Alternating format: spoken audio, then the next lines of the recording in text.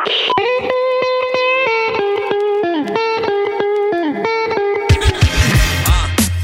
the other's gang, two sisters, both curious and strange. A likely duo and they witty from the brain. It's the magic hour, Mercedes and Jay.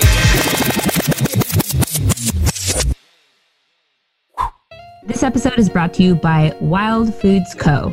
Jade, I know you use the Wild Foods Master Blend every morning. Tell me why. Yes, it's got 5 of the most important mushroom powders. Reishi, which helps your body deal with stress by normalizing various processes. And then it's also got chaga, which is a ton of antioxidants. Turkey tail for your immune system. And then lion's mane for anti-inflammatory properties. And then cordyceps, which is an adaptogenic, I always struggle with that word, adaptogenic herb in Chinese medicine. And something I really, really love also is that they get these mushrooms from small farms.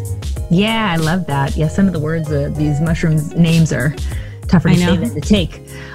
And because we know our health conscious magic mob is going to be so excited by this, Wild Foods is offering the Magic Hour listeners 12% off your entire order. Yep, 12% off your entire order. So to sign up, go to wildfoods.co/discount/magic hour. That's magic with a J.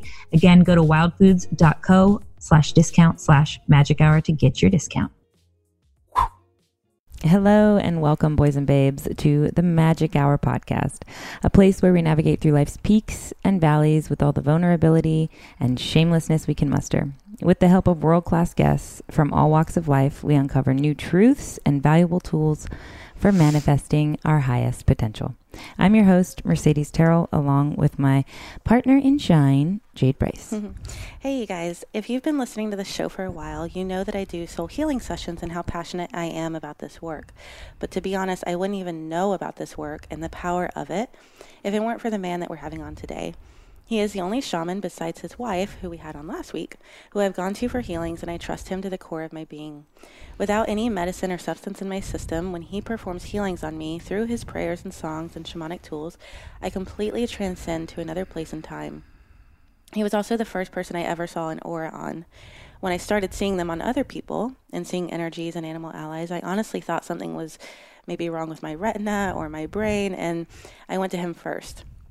He calmed my fears by encouraging me and letting me know that these were psychic abilities and referred me to the school he attended, Boulder Psychic Institute. This drastically changed my life because it raised my consciousness and also opened up my abilities even more. When that happens, the things that no longer serve you start to also get peeled away. So him being in my life and introducing me to this school, it completely changed my life forever. And this man has seen me sob. He's seen me in my darkest and lightest moments. He's worked with me on past lives, on healing trauma, ancestral work, taught me about the power of chanting, and has helped remove my fear around entities.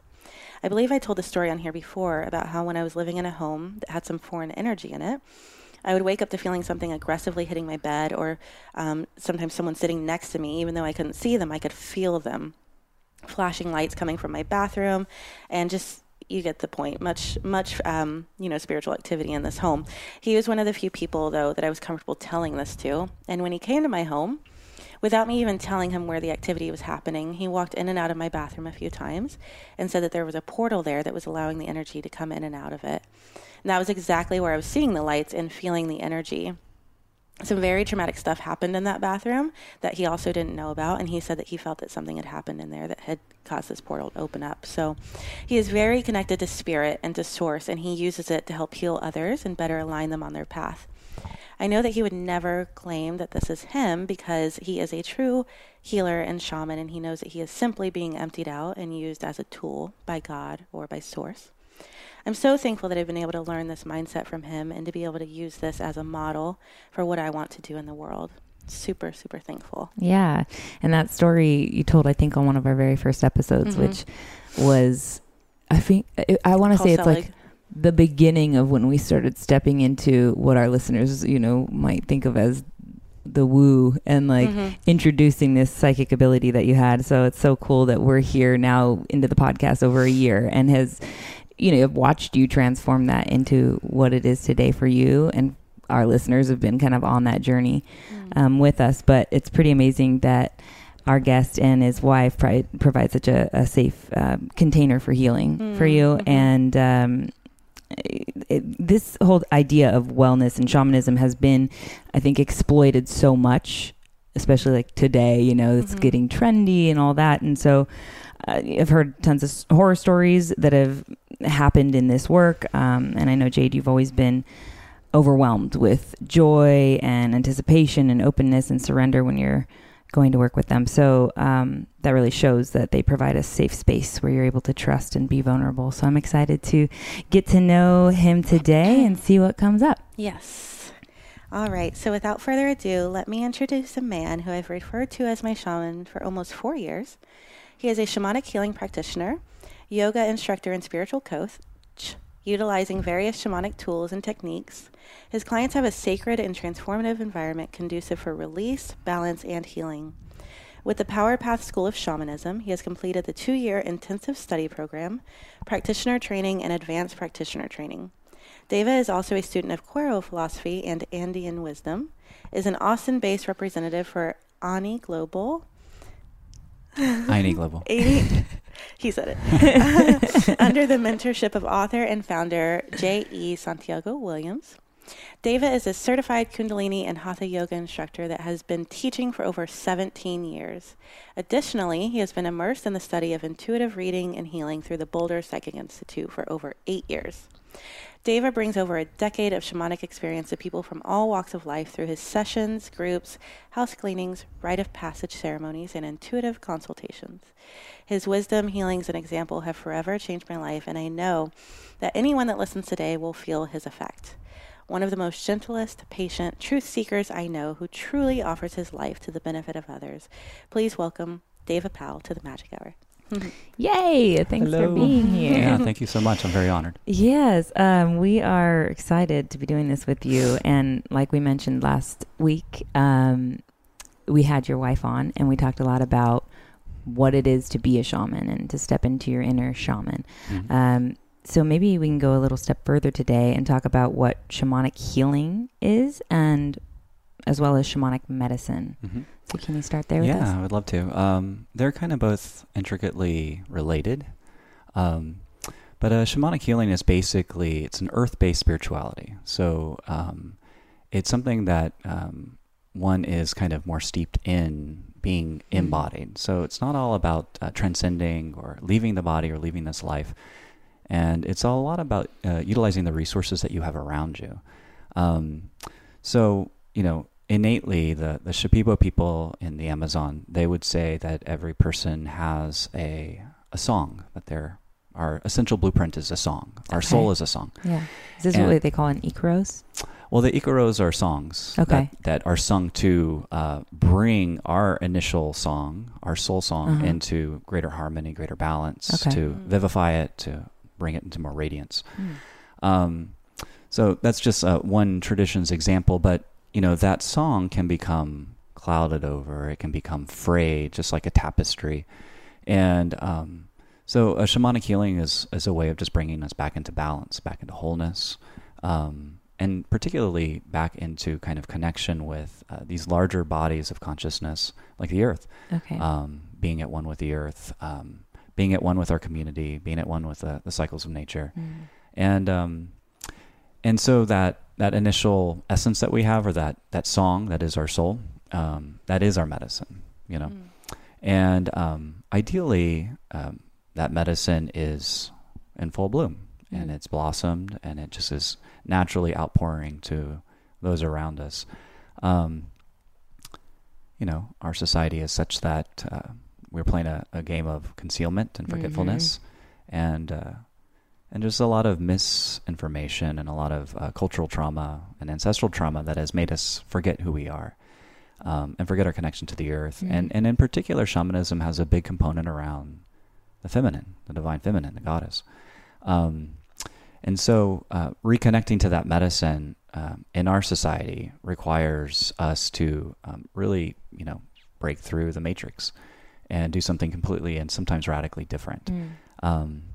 So the medicine is an outpouring of your own innate talent. You know, everyone has different kinds of talents, proclivities, inner resources, and through a shamanic practice, and through utilizing some tools over time, we can allow that medicine to come more and more to the forefront of our awareness, and believe in it and utilize it, and then share it, pollinate with it. And my business is called Broadcast Soul. So it's like broadcasting, pollinating out that initial light within. Okay. And expanding the container to be able to hold more of that, because it's really infinite. Yeah. So the medicine is infinite. And the way that one is healed is in a session per se. One, validating that within a person, seeing it beyond all the other crud, and then clearing out and enhancing that so that someone's basically shining. Yeah, that's beautiful, and I'm sure when you're doing the work, it's very beautiful to be able to be a part of it and watch it happen and unfold. It brought up while you were talking about the way I guess the way that shamanism right now might be like a trendy word, or using medicines might be a trendy word even, or shamanic medicine specifically. But I think in this culture, we have this idea that we have to push to get to some result. Like we have to push to get to this level of enlightenment or this level of healing, when it's a matter of like, if you're going to embody something, it has to be integrated at its own pace, essentially. So, I feel like, I don't know why that came up for me when you were talking about the ideas around shamanic healing, but it feels like we want to like have this quick pill or this quick, connection to the other side or whatever we think is on the other side. But it really is just a matter of allowing that to kind of come into our lives and then sitting with it and being mindful and bringing ourselves back to our soul, like you're talking about. And then once you're there, that allows that broadcast to begin to happen. I'm absorbing that, right? Yeah, no, exactly. It's one of my teachers would say, follow the way of nature. So nature is very organic, and there's an innate intelligence, embedded in it. And you're right, in our culture, we have a lot of impatience, a lot of, what some traditions have called like the hurry up sickness. Yeah. It's like this, it's innately a fear of running out of time. Yeah, I do as well. It's this fear of running out of time. Yeah. And so you try to get somewhere faster with haste, sometimes taking shortcuts or trying to bend the rules in order to attain something. Ironically, that takes you out of the present moment, which is where enlightenment happens. It's just a moment in time. It's not something that happens in time. It's a moment of presence where time dissolves. So does that make sense? For sure. And the enjoyment of life does, I feel like, happen when you're present, right? I mean, otherwise you're just here or there. You're not, or I should say, you're over there or over there. You're not right here. So what originally led you to this work? That's a good question. I grew up in a military household. My dad was a drill sergeant, and I always thought I would join the military and follow in his footsteps. And I've always been kind of more on the, when I was much younger, on the agnostic / atheist side. Like, always wanted and experienced something beyond myself or deeper that would allow me to know beyond the shadow of a doubt that something existed. I've never just taken things on blind faith. But that never happened, until 2000. I had an experience. And, a Sanskrit term for the experience that I didn't learn about until much, much later is called Shaktipad. Shakti is known as power, also known as the god, kind of the goddess. And Pad is just kind of like it's basically a lightning bolt or a deep shock of awakening one's inner power. So I basically had a Kundalini awakening in 2000. And it was around summer solstice, going up to that, I was in a really dark place. I was a big alcoholic. I ruptured my appendix. My dad was dying of cancer. And, it just felt like life was pretty meaningless. And so, I mean, it's a gigantic story. But basically, I died and went into the void and was pollinated by this goddess singing. And a bunch of allies and energies, like a choir of angels and whales toning and wow. And then there was this lightning bolt from my first chakra to my crown chakra of enlightenment. And I woke back up in my body and, nothing's ever been the same since. It was a prime event in my life. I didn't have context for that. I didn't even know I was spiritual even after that. It kind of settled in, but I didn't have any way to anchor that in. And I still had the same community, the same friends. So it wasn't until a year and a half later that some really deep synchronicities came into play that led me to find a book that had the word Kundalini, that led me to find Kundalini Yoga, which then, after my second class, just opened up a bunch of euphoria and ecstasy, just clean. So that led me to yoga, which led me to Austin, which led me to meeting my wife, who you guys had on last week, who introduced me to our shamanic teachers. Okay. And I just started working with them in 2003. So initially it was just an act of grace. Wow. Yeah. That's, you hear so many people have some thing that happens that's this awakening, and they can describe it only in hindsight. Of course, when something is happening like that, it usually feels kind of painful or kind of, a lot of feeling. There's a lot of feeling around it, whatever emotion those are for you. But it's cool to know that it's an experience that I think that, like, the same thing, I feel like I think about that a lot. Like, we want this black and white idea of faith. We want to know that beyond any doubt, there is this thing that's going to be our guiding star. It's going to be, something we can always turn to. And a lot of people find that in religion, different types of religions. But the fact that we want that is, I think, so human, wanting things to be black and white. But then the other piece of being human is that we're able to go, we might not get that ever, and we still have to wake up every day and live our life. And maybe we won't feel like there's purpose tomorrow. We won't feel like getting up out of bed tomorrow, but we still do it. And I think that's, on the show, we talk about standing in the gray or being uncomfortable in that type of chaotic thought of not having it black and white, And I think that is the human experience right there, like in a nutshell, is like figuring out how to navigate through everything not being black and white and everything not being able to be controlled by you, and what we do in that moment when we have that, like, rebirth, because it can feel like death, like you said. And we can go one way or the other with it too. Yeah. And it sounds like when you're talking about that awakening, it was like you went from wanting things to be black and white to having something that felt like a knowing. So it felt black and white, but the knowing was very much about being able to stand in the chaos of, there is no knowing. I don't, I'm just here to learn and become. So I don't know. I just thought that was beautiful that you are able to even see that that's a thing that happened, and now you can articulate it, and it's been such an amazing part of your story, and brought you to here to talking to us today, and you becoming this amazing shaman who's helped so many. So cool. Thank you for that story. Sure. I wanted to ask you, when it comes to shamanic tools, how we can use those in our daily practice, in our daily life. Well, just like any tool, whether you're a carpenter or an engineer with a computer, practice is everything. The more you practice, the more proficient you get, the more articulate you get. And there's different tools, shamanically speaking, for different moments of the day, different kind of emotional turmoil, perhaps, different things that you wish to manifest. And knowing not only a proficiency with not a huge array of tools, because you don't want to spread yourself too thin, but enough so that you can apply the right tool in the right situation. So, there's more classical, what, anthropologists would call in their texts, shamanic paraphernalia, which is like the tools, the actual tools of shamanism.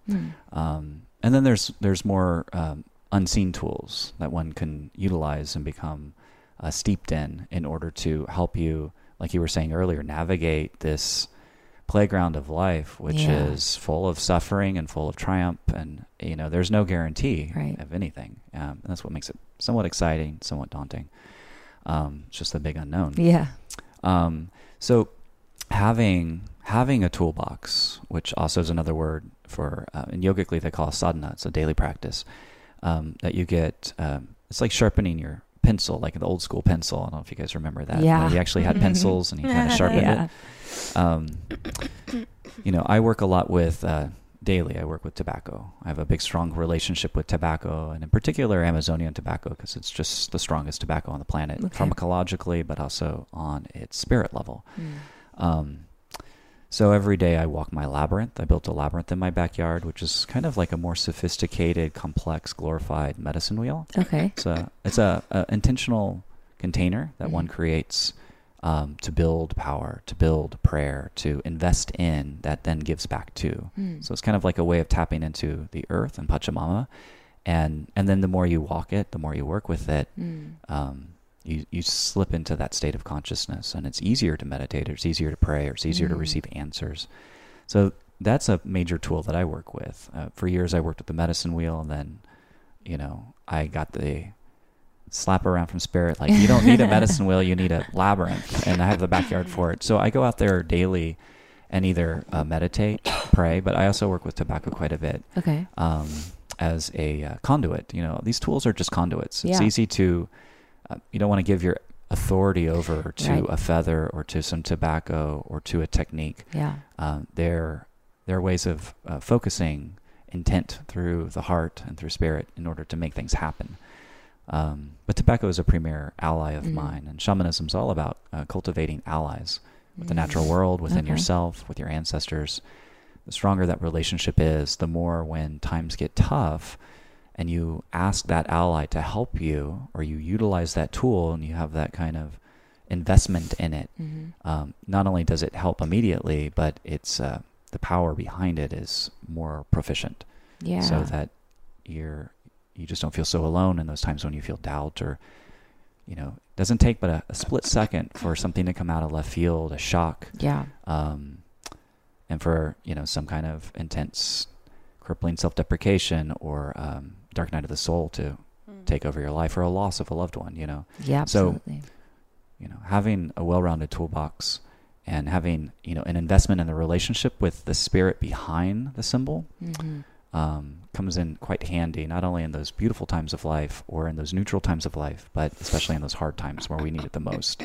So I don't know if that explains exactly what you're looking for. For sure. The tools, I'm looking for whatever you want to give us today, Deva. Sure. Those tools, though, to my, the way I'm trying to conceptualize that work, I guess, is to go back to that idea of black and white mind. And our human brain, if we're just talking about the brain, is speaking and thinking in this black and white idea always. And it sounds like what you're saying is that shamanic tools give you a way to navigate through, to basically create some black and white out of the gray, like to do something where you can feel like, okay, I'm able to label this, issue I'm having in my life so that I can see it clearly and work through it, instead of it just being chaotic. And this tool allows me to get closer to doing that.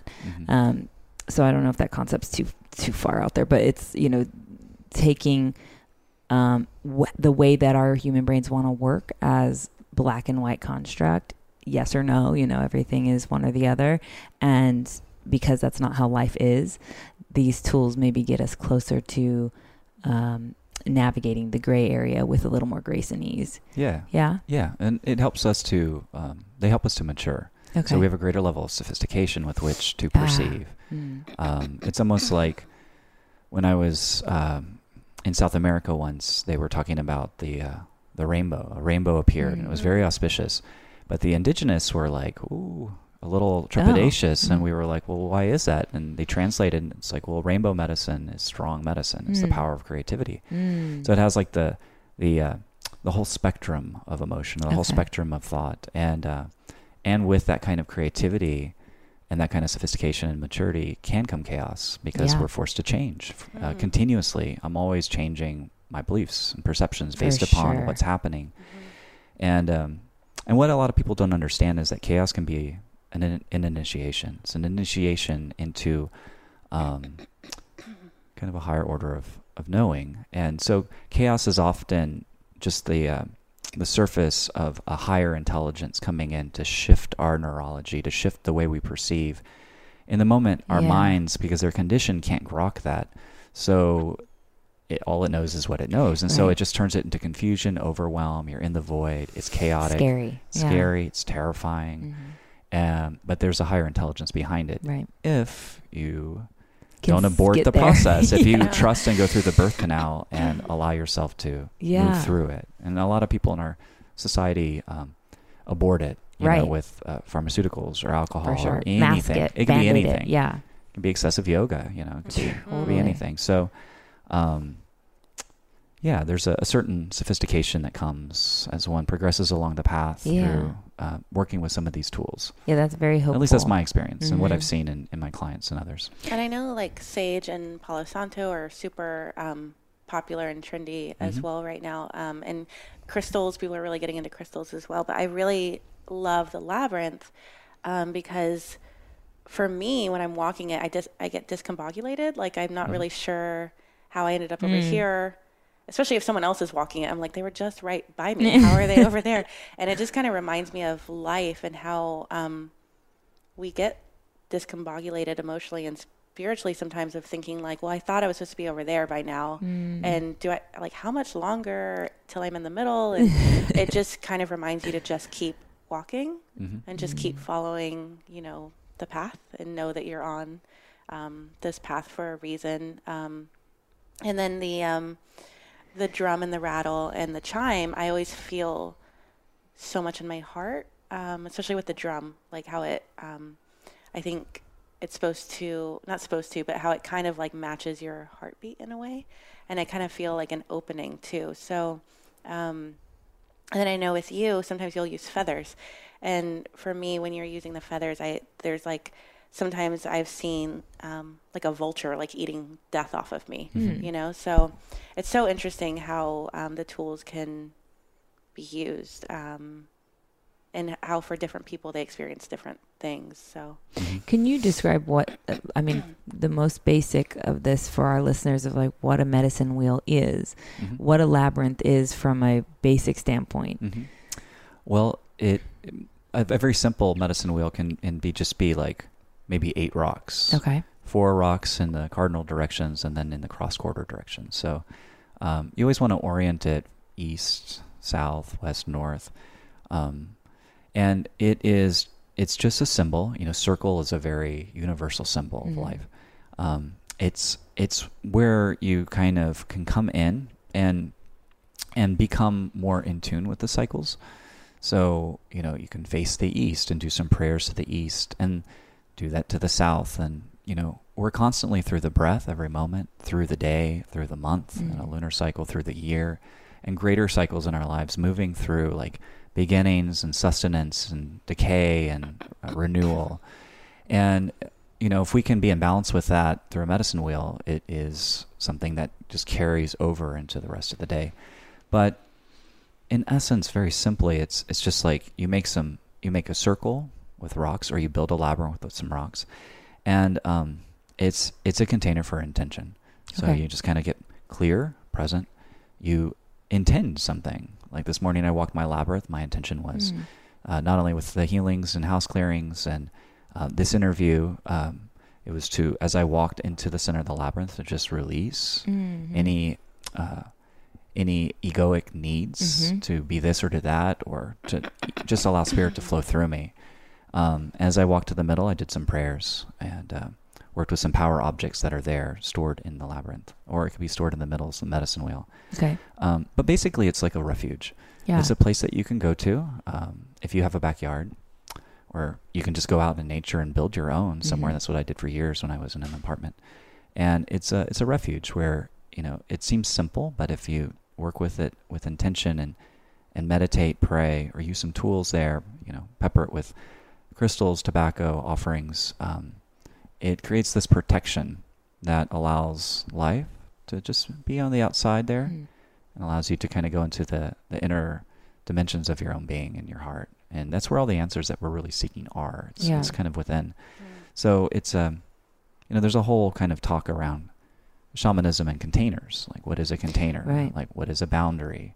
You know, what does that mean? And a medicine wheel, my labyrinth in particular, I was getting really sensitive many, many years ago, And with the influx here in Austin, Texas, of all the construction and people coming in, didn't know if I could live in it anymore. It was just too much. And so I built my labyrinth, and there's just like a certain containment around my home that allows me to be in the city, to be of service in the city, but also to have a refuge where there's more calmness, more peace, more tranquility, or whatever you intend for it to be. So some of that comes back to just trusting your experiences with your tools and your experiences with life, and those rites of passage that you go through, and coming out of that wiser, so that when you invest in certain things, certain relationships, you trust that they're there. And that comes with time. But that's kind of a general overview of somewhat of what a medicine wheel can do for you. It interests me just because I think I've spent a lot of my life, I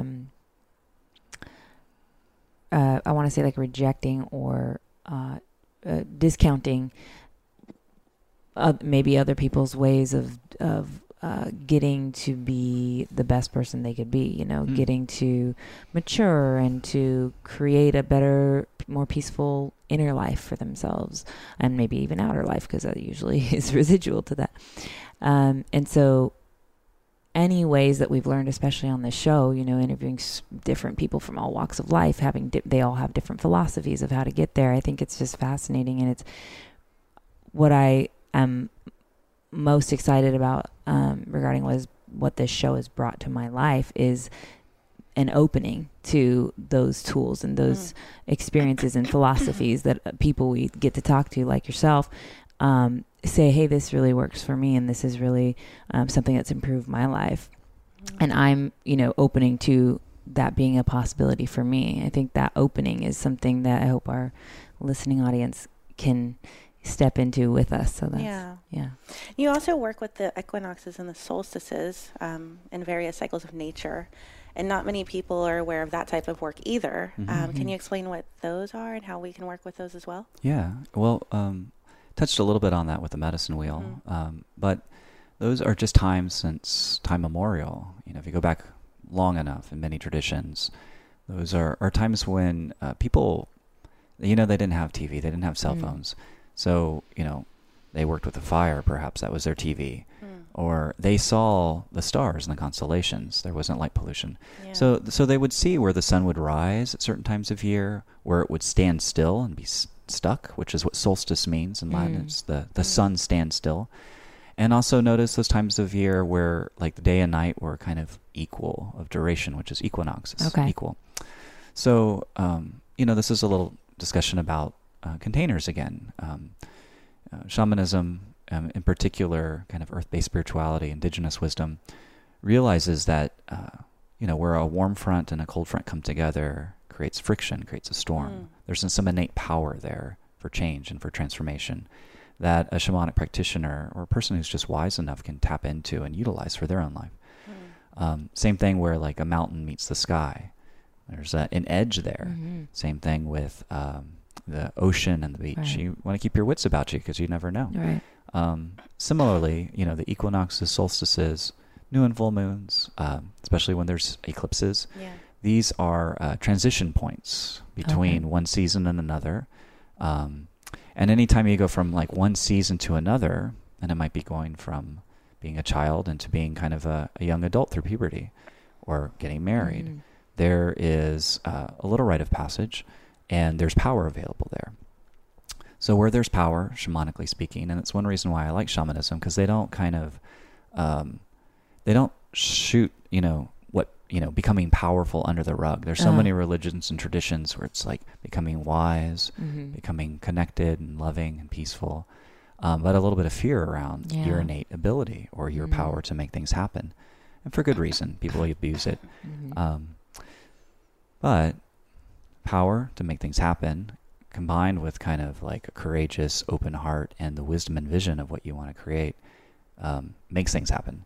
So, shamanically speaking, when you intentionally observe an equinox or a solstice or some cycle of nature that's grander than yourself, and you do a little something, it doesn't have to be something big, a little ritual, a little practice, maybe going somewhere where people are gathering for intention for healing, it makes a big difference. And I've noticed that since I've been working with the cycles of nature and the medicine wheel, equinoxes, solstices, things like that, since the early 2000s, every cycle, every season that I'm on the planet, my relationship with those things gets stronger. And I notice that if I miss it, because I'm human, things don't work as well. I'm not quite as in balance. I'm not quite as clear. And I don't have as much vitality or strength. Yeah. Because I'm not linking up with nature. And we're of nature. I mean, we're born of the earth. Right. So it behooves us to come back into kind of that balance between the earth and the sky and our own being.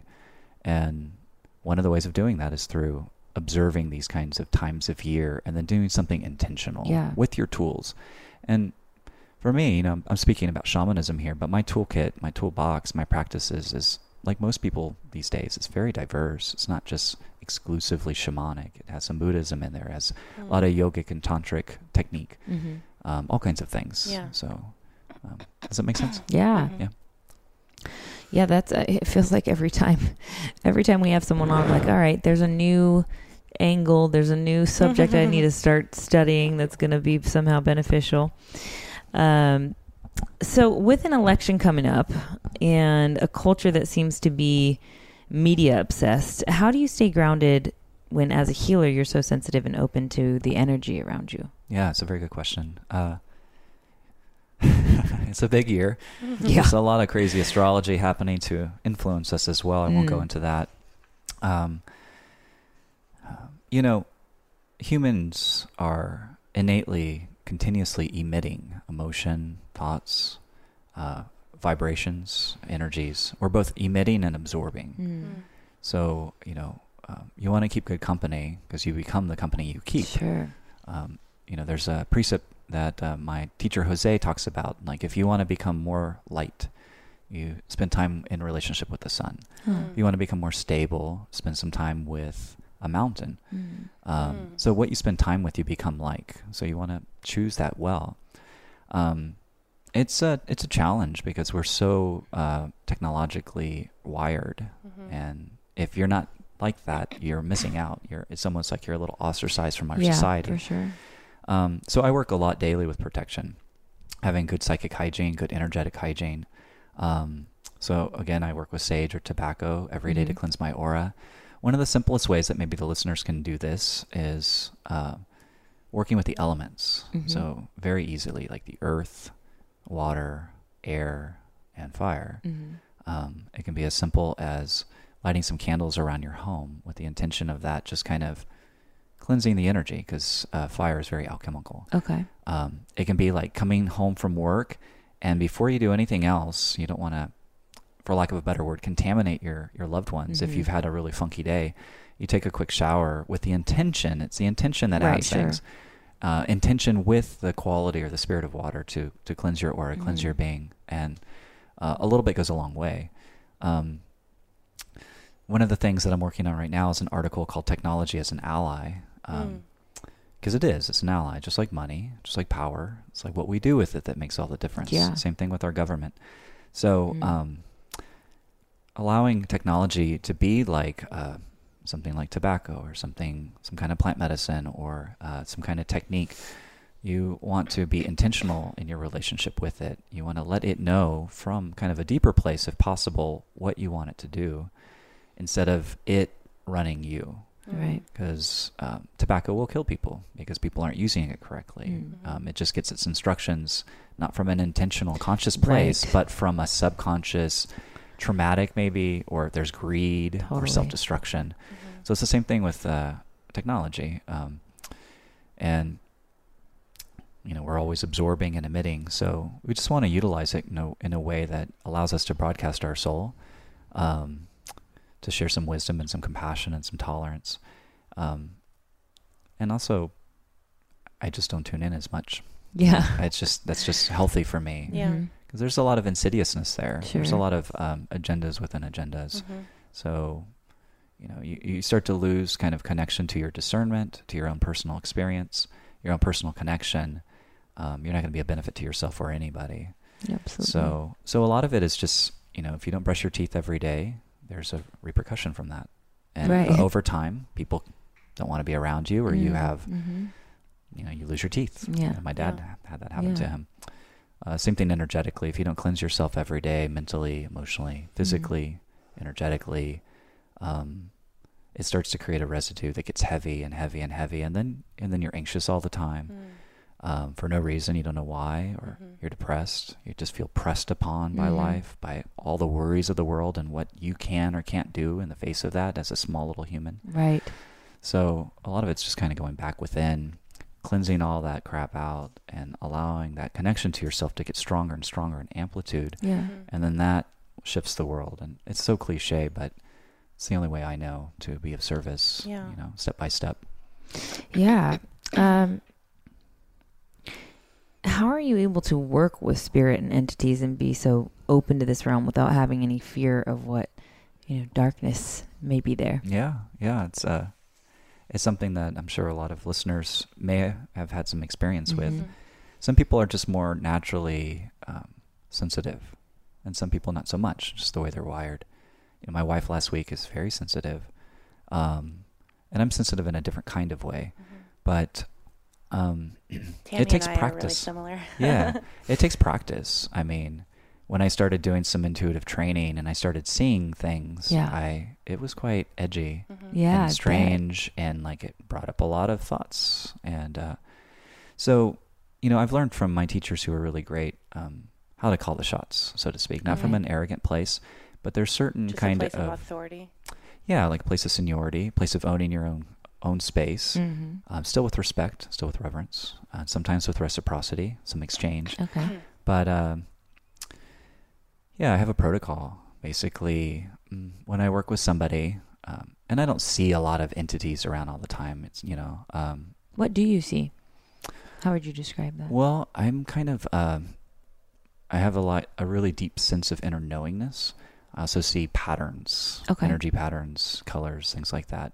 When I choose to, like, it's not like I'm walking around all the time seeing stuff. It's distracting. Exhausted. Yeah. It's exhausting. So that's a way that I protect myself from being that open. Some people aren't, and they have multiple personality disorders or schizophrenia, or they're in institutions because they don't know how to manage that. Right. But yeah, I have a protocol where basically if there's something around or something that feels a little off, I just like out loud, I'm like, hey, I sense you. I don't know what your agenda is. What is your agenda? Are you here for the highest good? Right. If not, then be gone. This is to an entity or something. Yeah, just something that's, an entity and energy sense of something in your space. And when you say be gone, do you feel like it obeys? These days, but I have like almost 2 decades of, experience in these realms.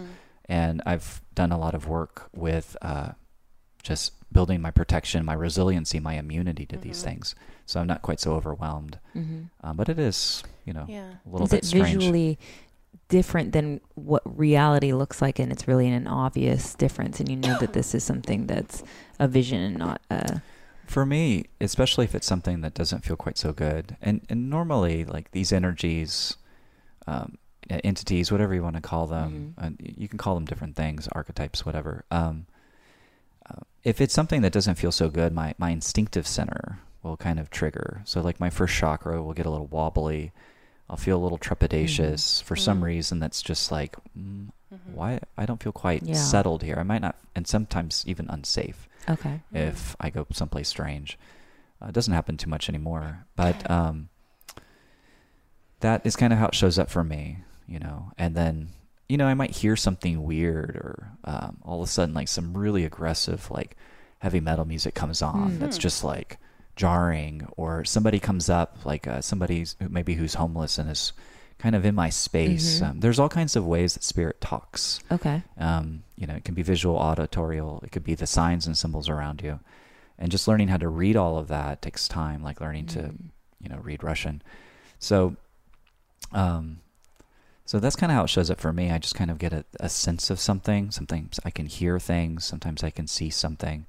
And then instead of being afraid of it, instead of like running away from it, instead of being paralyzed by it, I just face it, just face it. And I just ask, do you have an agenda? And very often it'll just move on. But in the beginning it didn't. Sometimes it didn't, and I would just be like, okay, and I'd have to use my tools. I'd have to grab some tobacco, which is really good for protection, pray some songs into the tobacco, and just kind of clean the space out. So it just depends on how well adept an individual is at being empowered, owning their space, and a lot of people aren't. So, I learned this a long time ago. If you are not, say, like 60% of the time you are owning your power and have good boundaries, it means 40% of the time something outside of yourself is going to be influencing you, because you're not, you basically have like a vacancy sign up. Right. It's like, well, rent and board available. Yeah. A lot of people who are traumatized have that. There's some soul loss. There's some PTSD. Something happens to them where a part of their personality, their psyche, their soul, you could say shamanically, fractures and wants to go somewhere else to get away from that, and doesn't come back, because in our society we don't really have healing around how to integrate that back in. And so then they're searching for it, and they might search for it through heroin or all kinds of things that then doesn't help. Right. Just doing anything that takes us out of our bodies, like numbing, disassociating, alcohol can so much take us out of our body, and I feel like it really puts up that vacancy sign as well. I feel like for me, when I was a kid, I would see the flashing lights, and I would hear things and see things, and it was something I was open to because I was a kid, and it was almost like I didn't know if I was imagining it, but it didn't feel fearful until I got a little bit older. Then it started to feel fearful, mostly because I feel like religion gives us, even if we're not religious, we're surrounded by it to an extent, and I feel like maybe we're taught that that's something you don't want to mess with. It's like a realm that you, I think also because when we're kids, maybe the Ouija board is like a popular thing to like just play with and be taken lightly. And I feel like if you, like you said, aren't being intentional, especially, and you can open yourselves up to that, it can become like a really scary thing. But if you're intentional and you're fine tuning it, then it can be something that is used for our benefit and for the benefit of others. But there is this like, I feel like a fearful sense that we get of like not wanting to open ourselves up to the spiritual realm because there's darkness there. So, well, I think it's a combination of two things.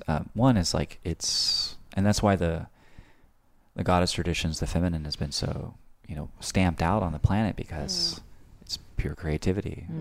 There's a lot of power there. A lot of patriarchal tribes are terrified of that. They want things to be cut and clear, very linear, very black and white. Yeah. So there is that component of just opening up to the mystery, but that's who we are innately. So that especially through religion, has been programmed into us to be fearful of that. There are some things there to be fearful of, but not if you are raised in a culture where you understand all of that as just part of being a human, as part of our innate ability. So a lot of it is, a lot of that fear comes in of just religion programming people so that you don't have your own access to spirit. You need an intermediary. You need a religious structure. You need a pope. You need a priest. You need a person to tell you what to believe in. And so it's kind of a power play, that was designed a long, long time ago to keep us separate from just the totality. So it's a combination. It's a complex subject. You know. It is. But yeah, there's I used to think all these things were archetypical, and then I've had some experiences where it was like, oh, so there is some, there's energies, there's entities, there's things. So yeah, there's things out there. And I feel like once you open yourself up to everything that you're saying, it removes that fear. And I know for me, once the fear was removed, it was almost like I stopped attracting the type of energy that was causing me to feel the fear. Before, when I was first experiencing it, right around the first time I talked to you about it, it was a very aggressive, fearful feeling, and it was all the time. And then once I learned through BPI and just hearing you speak on it, it kind of went away. So I know Paul Selig talks about like what you fear, you like call in, So. Yeah, and when you put when you finally put a light on fear, shine a light on it, it disappears. Yeah. There's usually not much there. Right. It's just a bunch of shadows. You made up. Yeah. I mean, sometimes there's something there, but then you can see it clearly. Right. And it's not to be afraid of in the same way. Yeah. Totally. You also specialize in Kundalini awakening experiences, which you spoke to a little bit in the beginning. But can you explain to us what that is and maybe lead us through a mini one or some sort of visualization? Sure.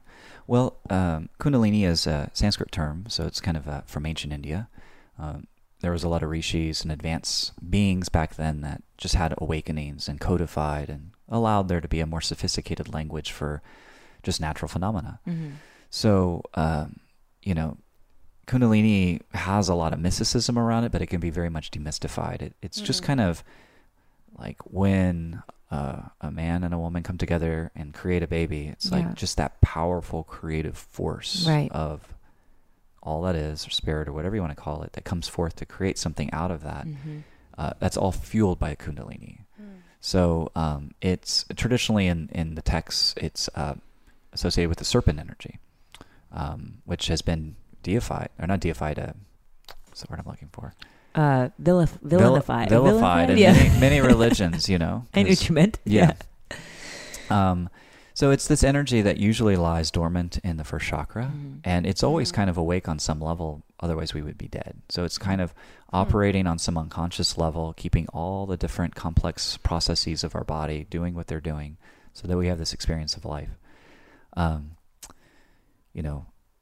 It can awaken at certain times in life, and especially, sometimes around 35, 40, that's kind of a nexus period where there can be a push, so to speak. It's almost like our soul, if we're not kind of on the path that we kind of came here to be, there can be some pressure that starts to come in, that Kundalini starts to uncoil, starts to awaken, it starts to intensify. Yeah. And gives us ample opportunity to see what we aren't, what we've been imprinted with, or what we've inherited from our family or from our culture, and slough that off like the snake removing skin. But a full-on Kundalini awakening can be quite terrifying for people. It can feel like you're dying.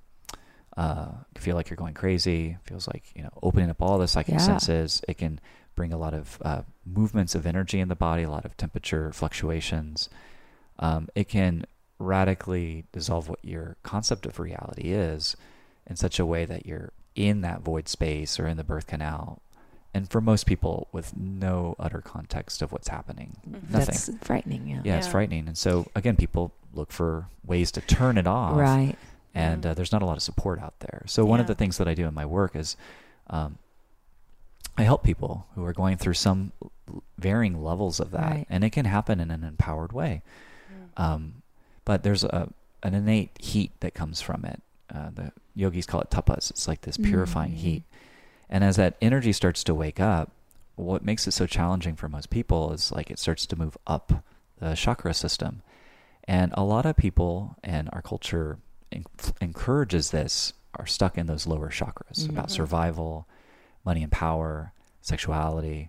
And people have problems down there. And when the energy starts to hit those areas and the light starts to get shine, it starts to press out those kinds of issues, which can be extremely overwhelming for people. So it takes some know-how, how to you have prepare. To be ready for this. Yeah, ideally, you can prepare your body through a strong yoga practice and the breath, the mind, just having that good cleanse, having a strong toolbox. So that when the Kundalini awakens, which is nothing more than just your higher potential, your container, your body, you're not like a 50-watt light bulb with too much voltage going through it. Instead, you've prepared so that you can handle it, and do something with it, not just lay in bed going crazy. Right. Yeah. Afraid. Yeah.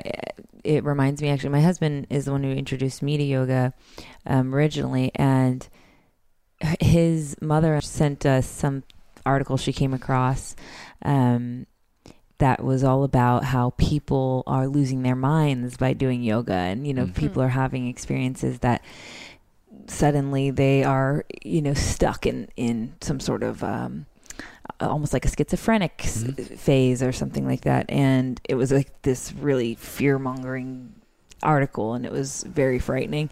And at the time, of course, I was very new to any of this realm. So there was no like tools that were accessible. So I think, what you're saying is really important, to have some sort of base foundation that makes you go, okay, I know that some things might come up for me, and then when they do, I have some tools to, reach out for, so that I can navigate them. Because that could be, I could imagine that becoming really frightening, even just when you sit with your body maybe for the first time and noticing something new, some new sensation. You're like, I never even knew that was in there. That can be frightening. Like, well, something's wrong with me. I feel like, we tend to go to that thought a lot. Oh, something's wrong with me, no matter what new thing we experience, just because we haven't tuned into it yet. And it doesn't necessarily mean it's something wrong, but it's definitely just something to look at and figure out how to navigate.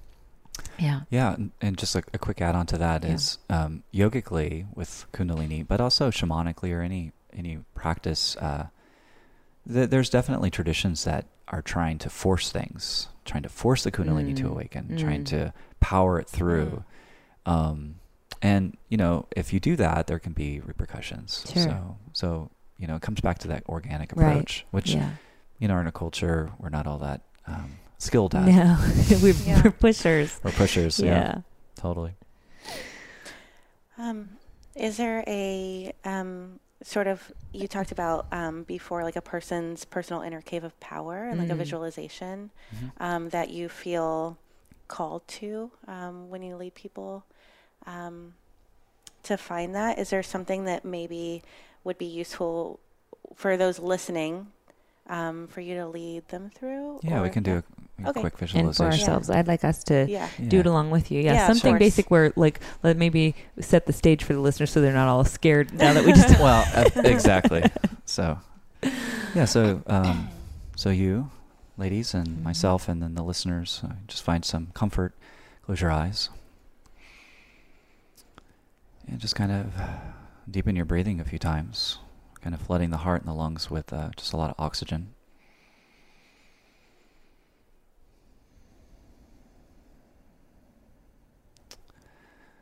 And, this technique involves visualization. Some people might not be so good at that. That's okay. Just do your best, or just intend or feel into it. So you can imagine in your mind's eye like a big, tall mountain out in front of you. The top is very clear. It's a cloudless day. There's a certain lucidity. There's no cities nearby. There's no pollution. It's just pure. And it looks extremely inviting. But to get to that point requires some sacrifice and strength, resiliency, heart, courage. Some wisdom, some know-how of how to traverse that landscape. So as you approach the mountain, you just notice at the base a cave. And you start to get a little closer, kind of coming out of the forest, the base of the mountain, noticing the cave. As you start to get closer to that opening, just feel with your body as you breathe, kind of a sense of maybe holiness, reverence, power, maybe a vibration. I'm just kind of continuing to walk towards the cave, but only as close as feels comfortable. We're not going to go into the cave. The closest I'd like you to get is just right to the outside of the cave. Allow yourself to sit there as you just feel into it and contemplate that void, that kind of obsidian color there, blackness. And so this cave is symbolic of your first chakra, where the Kundalini energy is lying, usually for most folks in a dormant state. And it's not something that can be seen or even contemplated all that well with the mind. It's something that can be owned and felt. So as you breathe in front of that cave, just kind of sensing kind of that energy, power, creativity within, you just allow yourself to speak to your inner Kundalini. Kundalini is also known as the serpent energy or the goddess in many traditions. Kind of the power of Mother Earth, Pachamama, power of life. And so with some intention, maybe even through a little prayer, you can just speak for a moment or two to a deeper portion of your being. It might be something like, hello, Kundalini energy, here, on the earth, below the sky. I'm wanting to know who I am and my potential. I know that you can guide me with your intelligence and with your love when the timing is ripe and in a balanced, organic way. So I ask you to help me to know when the time is perfect for me to go a little deeper into this cave.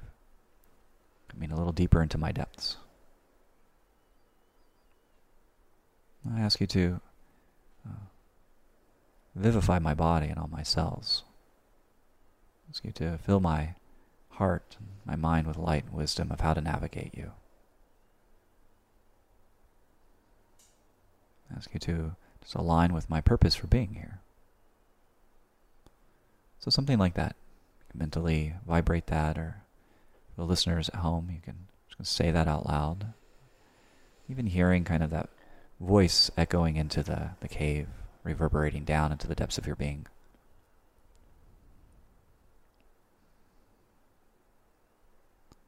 And then just for a moment or two, just allowing yourself to receive whatever it is you receive. Maybe nothing at all. It could be something, whatever it is. Just let yourself receive from that cave what you need at this time, whatever medicine you need to be filled with.